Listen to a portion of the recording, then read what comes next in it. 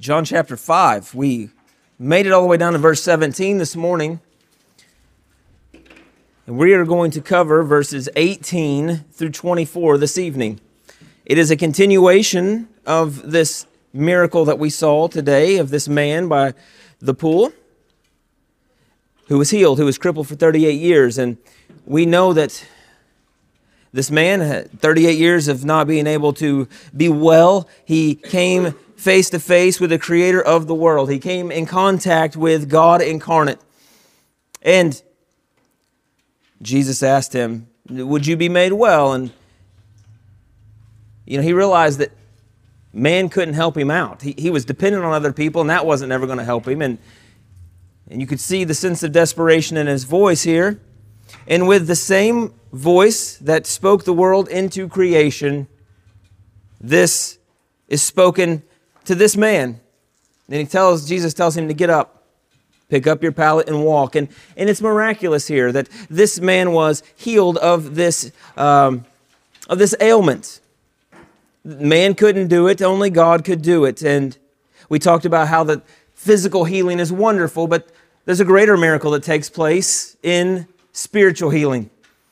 That when He brings a dead heart, a dead soul to life, there's nothing more miraculous than that. So even though we may never see a physical miracle in our life, if you're a Christian, you've experienced the greatest miraculous thing, that your dead heart was made alive. And then this story, this incident here in Jerusalem is really where the beginning of the persecution, the hostility between Jesus and the Pharisees and the Jews began, because in this event, in this story like we read today,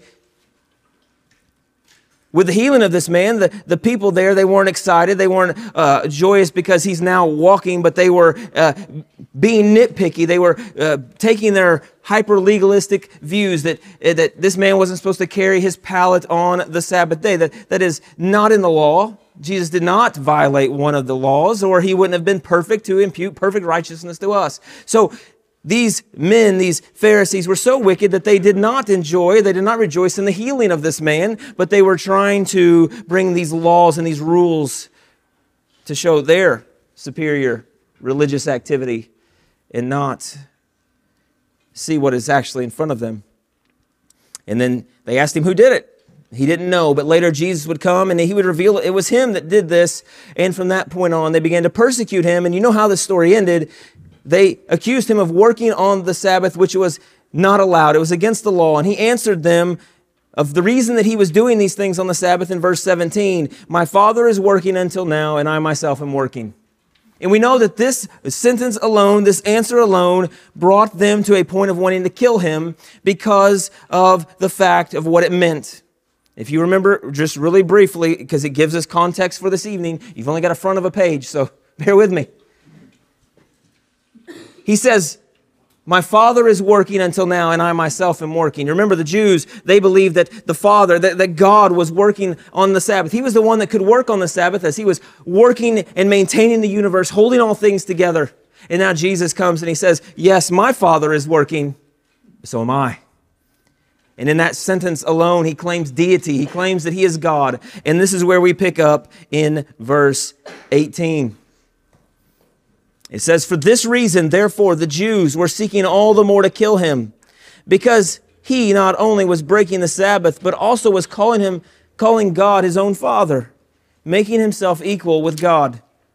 Therefore, Jesus answered and was saying to them, truly, truly, I say to you, the Son can do nothing of Himself, unless it is something He sees the Father doing. For whatever the Father does, these things the Son also does in like manner. For the Father loves the Son and shows Him all things that He Himself is doing. And the Father will show Him greater works than these, so that you will marvel. For just as the Father raises the dead and gives them life, even so the Son also gives life to those whom He wishes.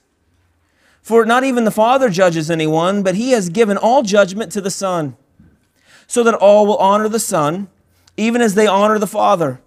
He who does not honor the Son does not honor the Father who sent Him. Truly, truly, I say to you, he who hears my word and believes Him who sent me has eternal life, and does not come into judgment, but is passed out of death into life. What a response from Jesus. And this isn't just the end of his response. We'll get into next week where he continues to elaborate, but this is on the heels of them wanting to kill him because he's claimed deity. And then Jesus answers with these words that you've just spoken, or what you've just heard. And like we mentioned today, think about it just for a moment, that the words you just heard came from the lips of the creator of the universe, God in flesh. That's miraculous that we have access and privilege to hear these words tonight. So let's pray over these verses, and then we will begin to break this down and see what is really at stake here. Let's pray. Father, we thank you that you are working, and we thank you that the Son is working and the Spirit is working. The triune God is at work, doing all that you please, holding all things together. Lord, we thank you for that. Let our hearts rejoice in that. Let our hearts take comfort in that. And Father, we thank you for the words that we have heard tonight. We thank you, Lord, for the truth that's in them. We thank you for the power that's in them. And I pray that, Lord, by the help of the Holy Spirit, the Spirit that leads us into truth, the one who inspired these words, Lord, that he would come and make them more clear to us tonight. That we would see them more clearly, more deeply, more beautifully, God, than we ever have. We pray that he, the Holy Spirit, would come and teach us all things tonight. Lord, as we're desperate for you. We pray these things in Jesus' name. Amen. My Father is working until now, and I myself am working. Who knew such a simple sentence could bring such hatred to one man? And what's amazing, if you stop and really think about it, that they are seeing this Jew, this man in the flesh, claiming to be God. Think about that. That's the beauty, that's the mystery, that's the amazement of the incarnation. That the eternal God, God is Spirit, and the eternal second person of the Godhead, that Spirit would come and join with flesh and would enter his creation. He would dwell among men. Me and Stan were talking about it after church, that these stories become more amazing when you realize that the one in these stories is the one who was there before the world was. That the one that they are talking to here is the creator of the world. The one who was there in the beginning with the Father and the Spirit. This is the eternal God. This is the one who has life in himself, and he, through the mystery of the incarnation, is standing face to face with these people. Once you understand that there's the depth of that, these stories and these narratives become more intense and they become more beautiful because it is God himself in this situation. He's humbled himself, took on the form of flesh, and dwelt among the people. And he claims that he is the Son of God, and that brings him to the point of verse 18. Therefore, for this reason. That's the reason. They were seeking all the more to kill him because he not only was breaking the Sabbath, but also was calling God his own Father, making himself equal to God. First of all, he was not breaking a law. He was not breaking a law of the covenant here, the Old Testament. There was nothing in this that he was doing wrong. We have to know that because, as simple as it seems, we have to make these little specific things known, because if he does, again, you have no righteousness. You don't have any righteousness if he fails to follow all the laws and everything that was in those commands. If he breaks one of them, he's guilty of them all. He does not have perfect righteousness, and you and I don't either. So let us make that distinction. That is important. He is sinless and he's perfect. But I want you to think about this just for a second. They tried to kill him. They tried to kill him. They were trying. You'll find they wanted to kill him. It was in their heart to kill him. And you find this as we read through the gospel accounts that many times they wanted to kill him. They were going to kill him, but just mysteriously, they couldn't. Mysteriously, he slipped away. Mysteriously, something stopped them. Because it wasn't his hour. If you remember at the wedding of Cana, he says, "My hour has not yet come." There is an hour that will be approaching where he will come and he will die on the cross. And that would be the hour that he had ordained. And that would be the hour that he gave He ordained it all to come to pass. That was in His plan. But that hour had not yet come. And I heard this one time that I think it's amazing if you stop and think about it. That the angels of God that were doing His bidding and being there for Him in all aspects that He needed, that there was a time where they were at His beck and call and they were doing everything that they were commanded to do. But there was a time when there was a command from heaven for them to stand down. I mean, think about this. There was a command from God Almighty to stand down because the hour of darkness was coming. Can you imagine what it would have been for them? Just to stand by and watch God be arrested, be beaten, be taken to a cross because it was the ordained plan of God. It was the plan from the beginning. He was the lamb that was slain before the foundation of the world. That was plan A all along. And you know why it was plan A? Do you know why He had to come and to go through what He did and to suffer and to die at the hands of these wicked men? Do you know why that all was ordained? Because that was the only way He could redeem His church. That was it. You had to be redeemed by the perfect, spotless, unblemished blood. You remember that from 1 Peter? There was only one thing that was going to redeem you. And if He does not come, that does not happen. He was doing it to redeem His bride. The call from heaven, stand down, as darkness had its hour, that He allowed to happen. He gave to them so that we could be purchased, redeemed, and bought by the precious blood of the Lamb. But it was not that time. And you remember when He tells them in the garden that they come with these weapons and everything, and He's like, what are you doing? He's like, we were together all the time in the temples, but nothing ever happened because your time wasn't now, but now's the time. I'm allowing this to happen. I'm allowing you to take me to the cross. You meant it for evil, but I meant it for good, for the saving of many souls. That's what we find in Genesis chapter 50, verse 20. In the story there of Joseph and his brothers. They wanted to kill Him because He was claiming to be God. And then he goes to verse 19 and he says, therefore Jesus answered and was saying to them, truly, truly, we know that means listen up. The Son can do nothing of Himself unless it is something that He sees the Father doing. For whatever the Father does, these things the Son also does in like manner. Now, I told you today that we were going to talk about a little bit of a technical term in here, and I think it's important because when you come to passages like this, sometimes if you really don't know how to explain it, you can get tripped up pretty quickly. Because someone who is going to attack the Bible and the deity of Christ could take a verse like this and say, that doesn't make any sense. Now, we just heard that Jesus said He's God. He's equal with God. But in this verse it says, the Son can do nothing of Himself unless it is something He sees the Father doing. For whatever the Father does, these things the Son does in like manner. For the Father loves the Son and shows Him all things that He is doing, He Himself is doing, and the Father will show Him greater works than these so that you will marvel. Let me get just a little bit technical, just for a little bit, but I think it's important, okay?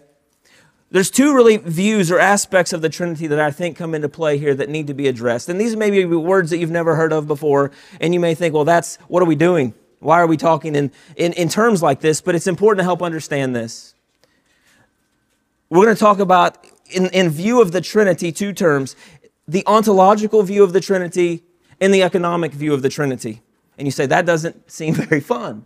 And what's the point of that? Well, there's a great importance to that because you see it in verses like this. It explains how the Son can say, I can do nothing of myself. And you can see how He does the will of the Father. And it's almost like He's in submission to the will of the Father, but how can they be equal? And it comes down to these two terms, really.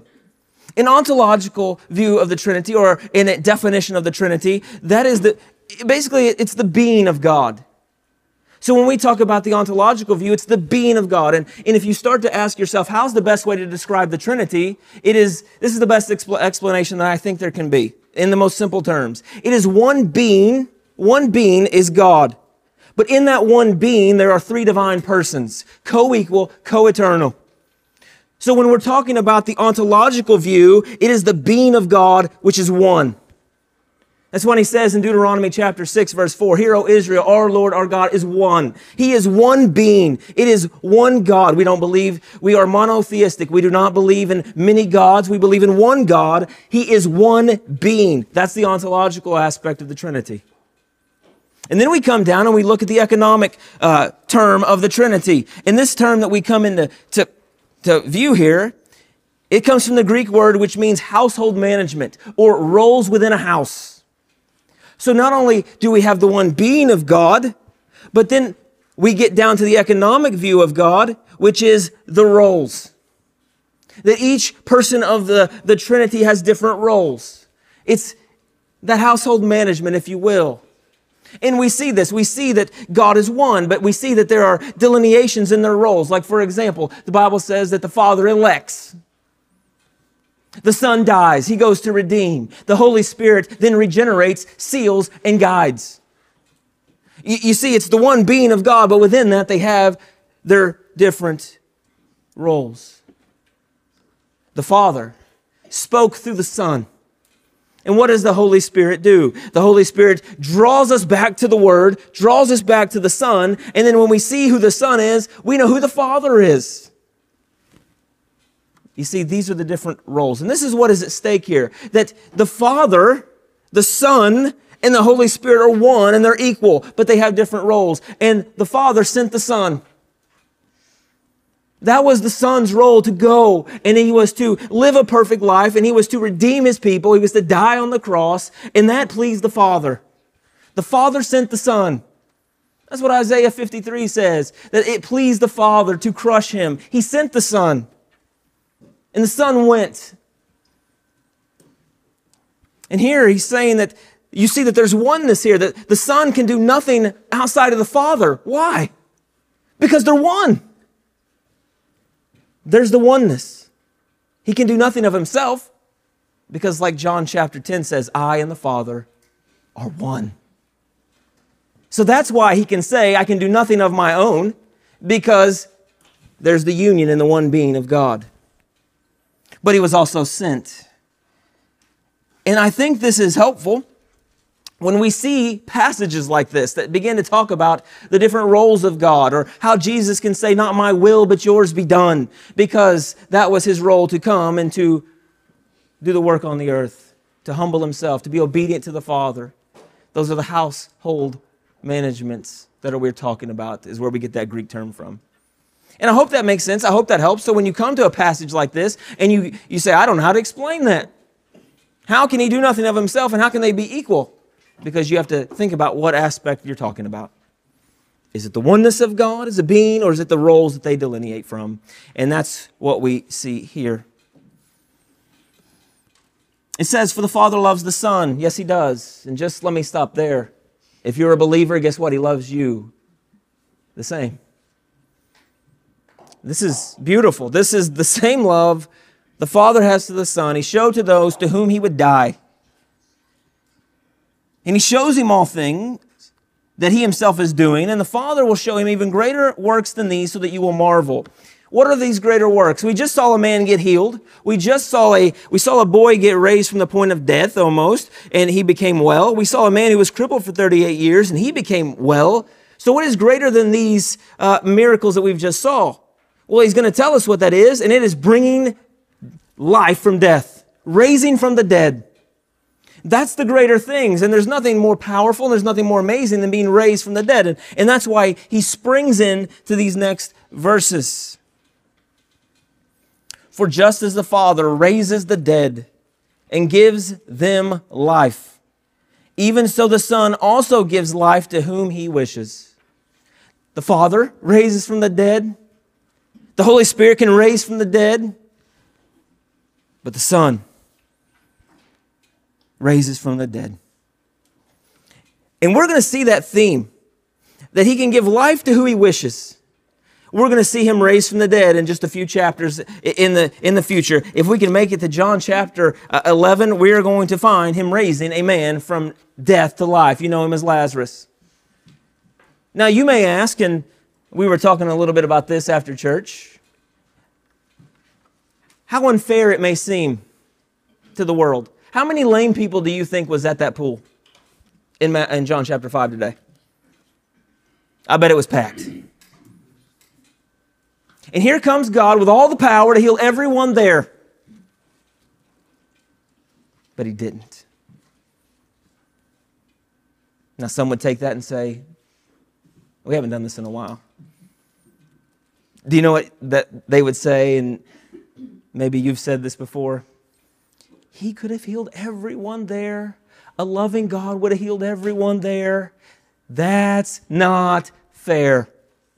The Bible records one man walked home that day and the rest were stayed in the same state. Do you know why? Because the Bible tells us here very quickly, it says that he can give life to whom he wishes. He can raise from the dead physically whom he wishes. He can raise from spiritual death whoever he wishes. It is his sovereign decree. It is his sovereign will. He has freedom in that to do whatever he wants. And then we say, well, he went to Lazarus' tomb. And he just called Lazarus out of that death. He could have brought everyone out of that death. Yes, he could have. Don't ever mistake it. He could have. But he didn't. Because God has that freedom to do whatever he wants. He can heal physically whoever he wants. And if he doesn't, we cannot say that's not fair because nobody deserves anything. And we know the cry against the doctrines of grace is that's not fair. But when you read Scripture and see the consistency of it, God does not owe anyone anything. Just think about this. Only one was healed that day at the pool of Bethsaida. And now we come to hear that he can raise whom he wishes from the dead. Listen to it again. Just as the Father raises the dead and gives them life, even so the Son gives life to whom he wishes. He gives life to who he wishes. It is his sovereign will to give life to whomever he wishes. And if you're a Christian tonight, guess what? You should be on your knees, like I should be on my knees, thanking God that he chose to give me life. That he chose to raise my dead heart that was dead in sin, to bring it to life. He did not have to do that, but before the world was, he chose me for that cause. He gives life to whomever he wishes. And we see the greatest power of that in raising himself from the dead. Remember when he cleansed the temple and they said, what authority do you have to do this? And he says, well, you destroy this temple and in 3 days I will raise it again. Yes, the Father was there to raise him from the dead. Yes, the Spirit raised him from the dead. We have verses that say that. But don't ever forget that Jesus himself raised himself from the dead. If you stop to think about that for too long, it'll blow your mind that he raised himself from the dead. Who can do that? God. The one he's claiming to be to these people. Are you a Christian? I hope everyone here can say yes. Well, just know that if that's the case, then he gave life to you, brought you from death to life as he wished. That's the sovereignty of God on full display here in verse 21. Verse 22, here comes, again, let me just get technical for a second. Again, the ontological is the being of God, the economic is the roles of God. Now we see the economic view come into place. Look what happens in verse 22. For not even the Father judges anyone, but he has given all judgment to the Son. There's the roles. There's the delineation of the household rules, or the roles, if you will. That's the economic view, that they're one, but in the economic portion of that, the Father has given judgment to the Son. And we know this is the case. We see it in Acts chapter 17, verse 31. It says this, because he has fixed a day in which he will judge the world in righteousness through a man whom he has appointed, having furnished proof to all men by raising him from the dead. Again, this section is He'll show you greater things. That's raising from the dead. And then He goes into that the Son has the authority to judge because He's been raised from the dead.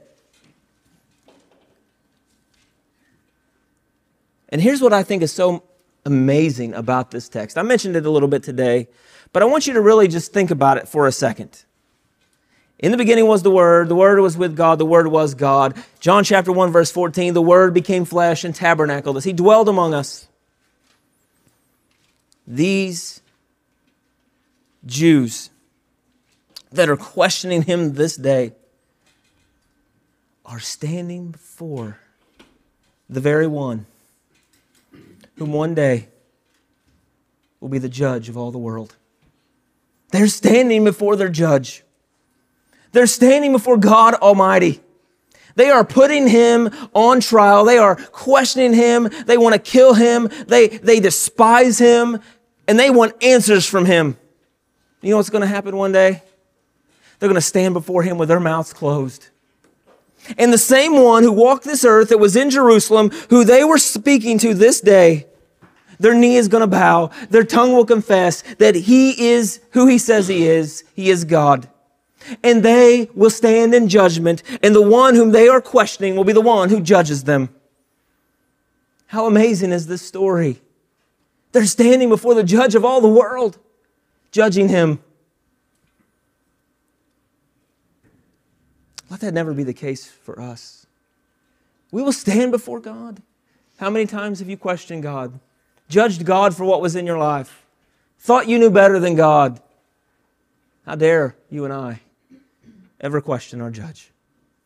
We will stand before Him one day, just as these Jews will do. That's what's so amazing. They accuse Jesus of blaspheming, claiming to be God. But do you know all along what's happening? They're the ones blaspheming Him. He is God. He is the judge of the world. And they are blaspheming God in the flesh.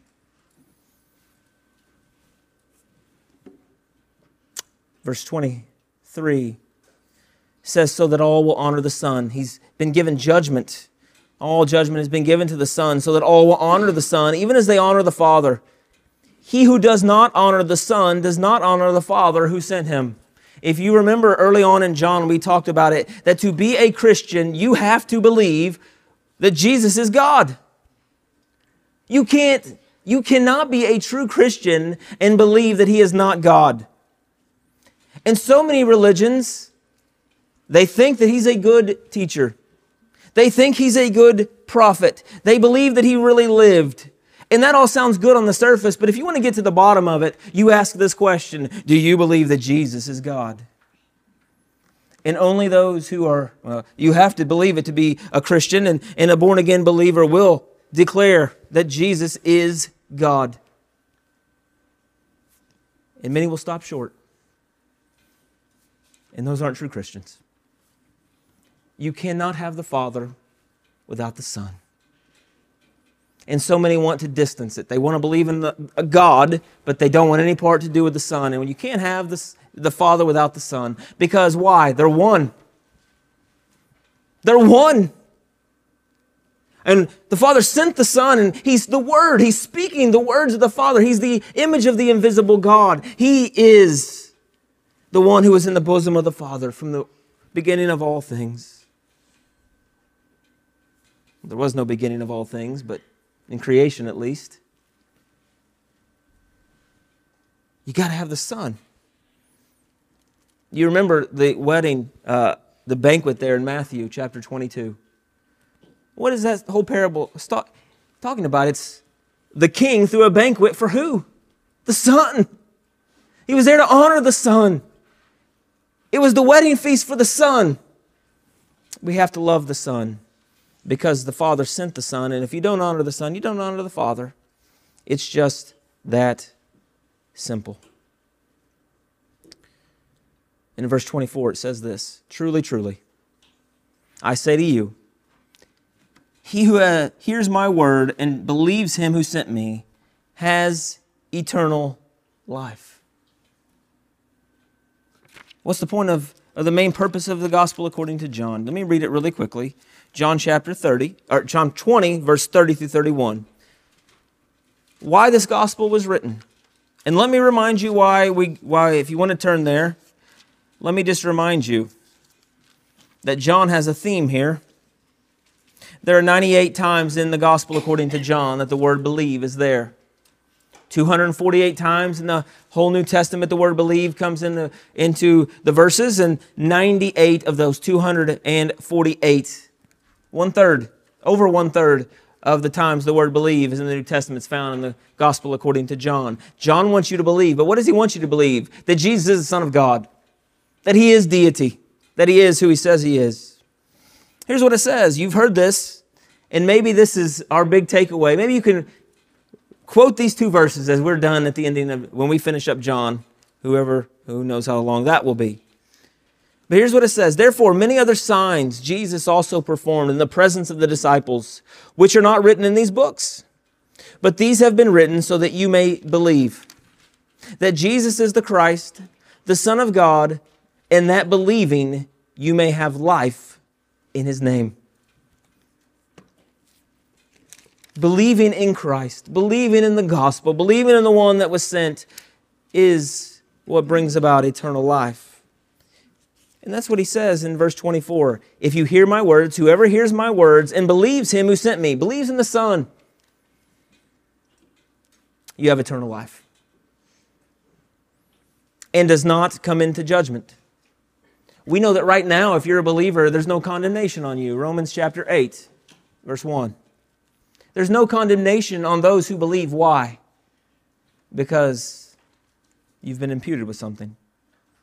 Currently, as we speak, the righteousness of Christ is applied to our account, and we don't have any condemnation. We've passed out of judgment. We have no judgment because the Father poured out judgment and wrath upon the Son on our behalf.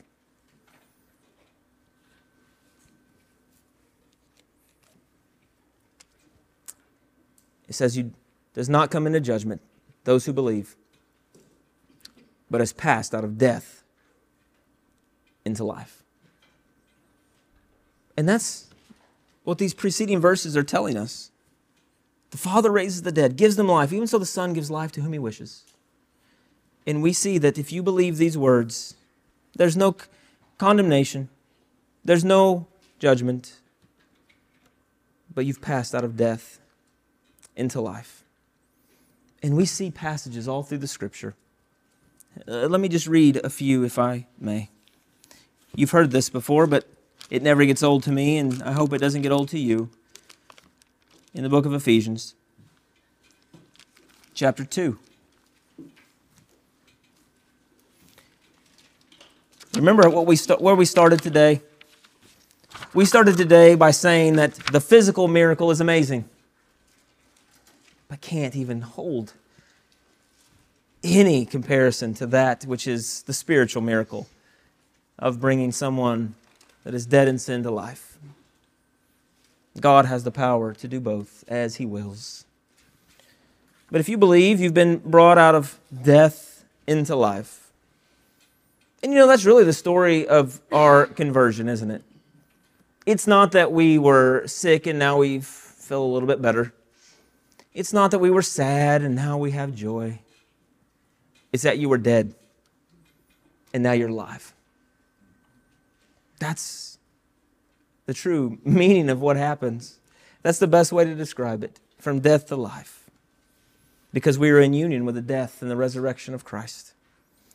Ephesians chapter 2, verse 1 says this, "And you were dead in your trespasses and sins, dead, in which you formerly walked, according to the course of this world, according to the prince of the power of the Spirit that is now working in the sons of disobedience. Among them we too all formerly lived in the lust of our flesh, indulging the desires of the flesh and of our mind, and were by nature children of wrath, even as the rest.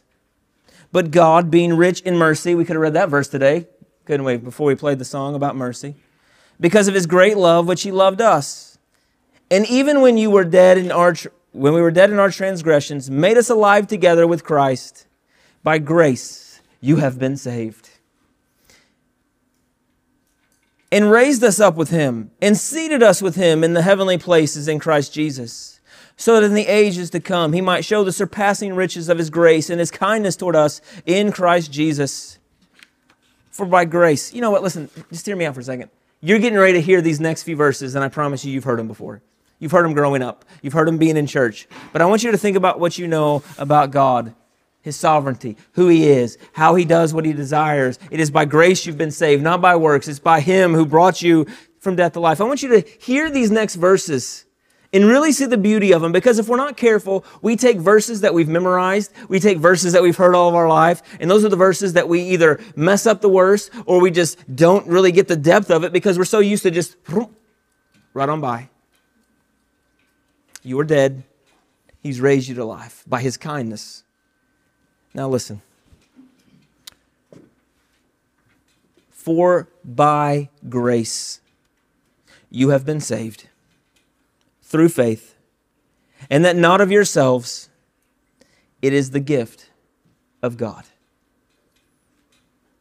Not as a result of works, so that no one may boast. There's beauty and there's power in those verses. He gives life to whom He pleases. He raises from the dead spiritually those whom He desires. Because, let's be real, what can a dead man do? You can't raise yourself. And He did that. That was Him.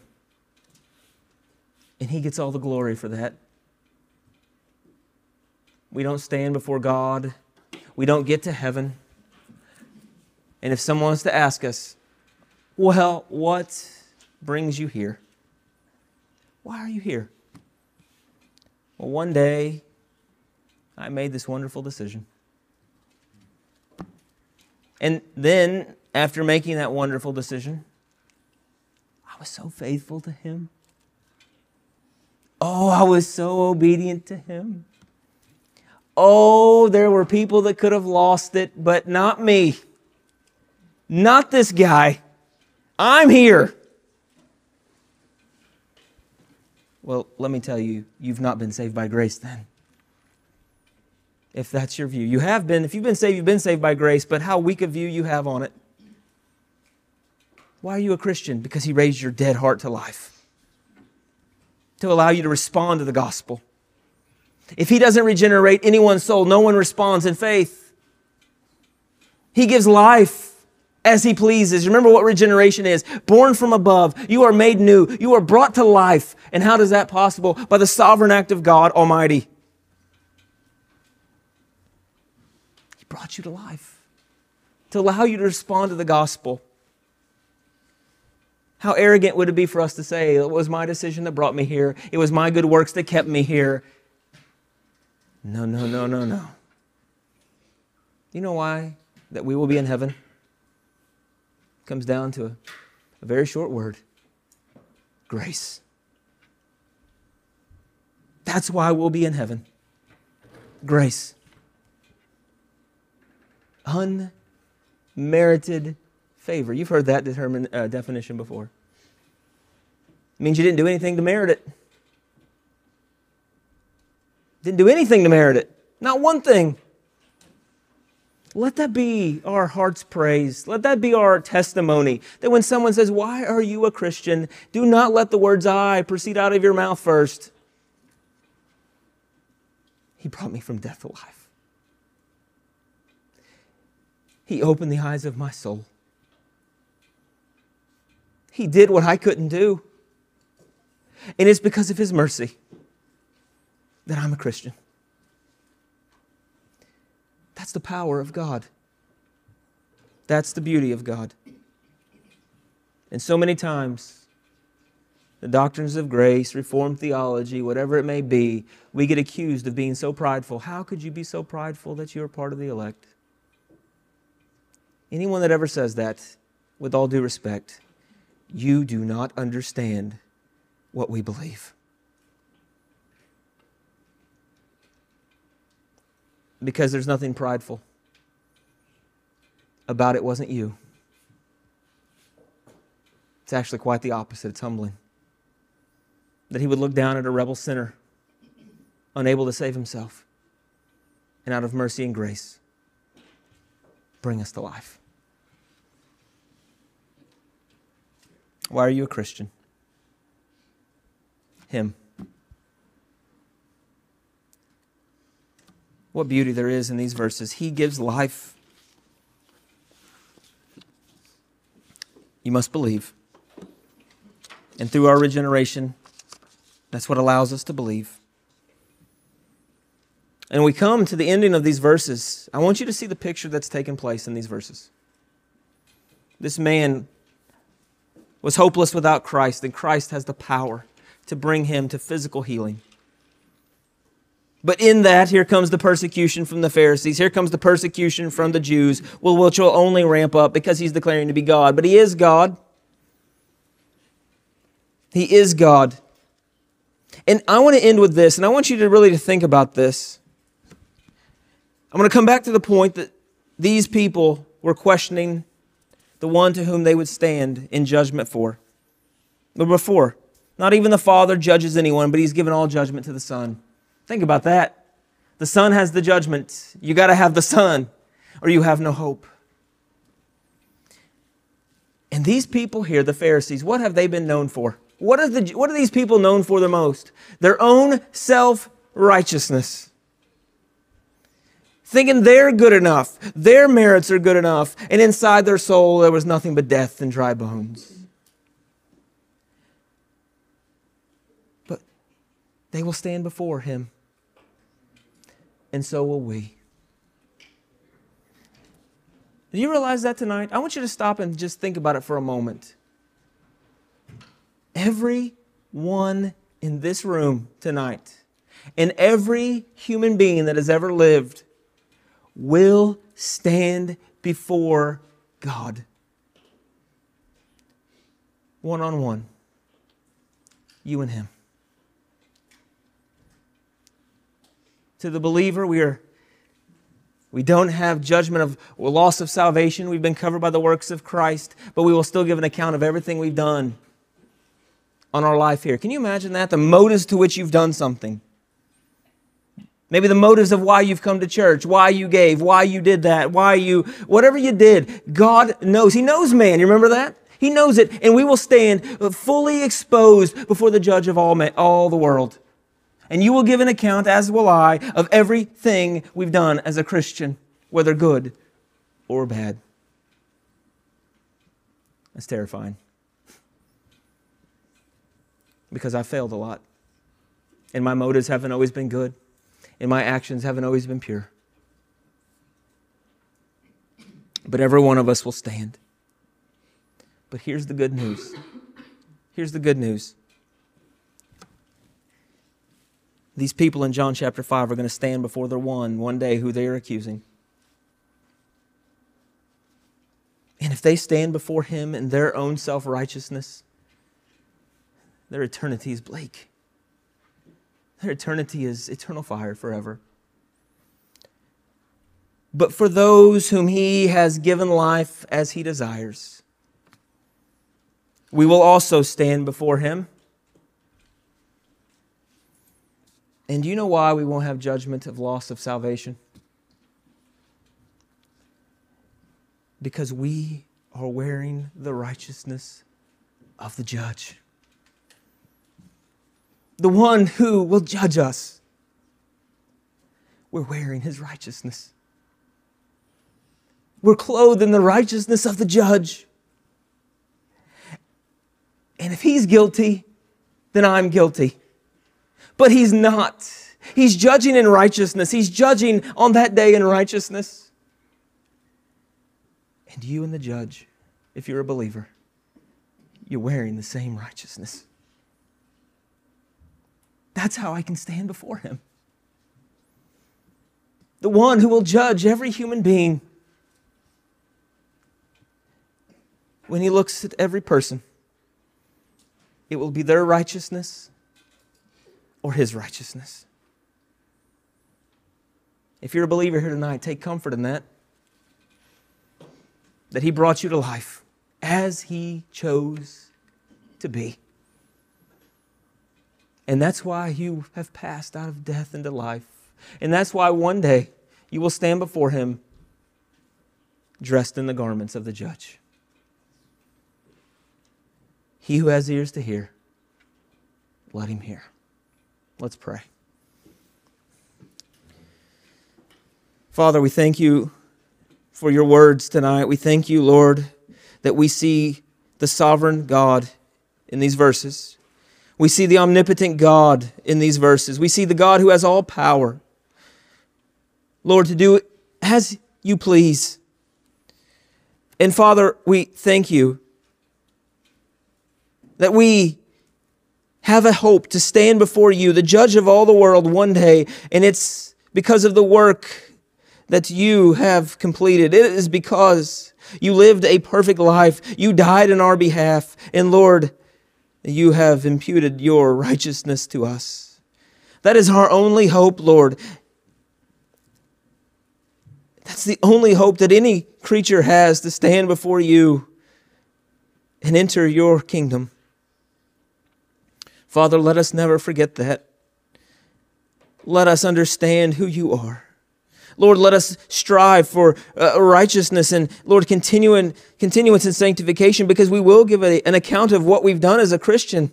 Lord, I pray that stirs us and convicts us, Lord, to be holy and upright in everything we do, not just the external actions, but the internal motives, Father. Lord, we thank you that you have power to heal physically, but God, we thank you that only you can heal spiritually. You're the one who brings us from death to life. And Lord, I pray that no matter how many times we hear those things, that we were dead, but now we're alive, Lord, that they would never get old, because they are the story of the gospel. They are the story of our hope. So Father, I pray that through the Holy Spirit's help, that you would begin to just let that be just shown and manifest in our soul more than it ever has been. Lord, that none of us deserve life, but you give life to whom you desire. And Lord, I want to personally say to you, thank you for bringing life to this unworthy creature. Lord, to you be all the glory forever and ever. We pray this in Jesus' name. Amen.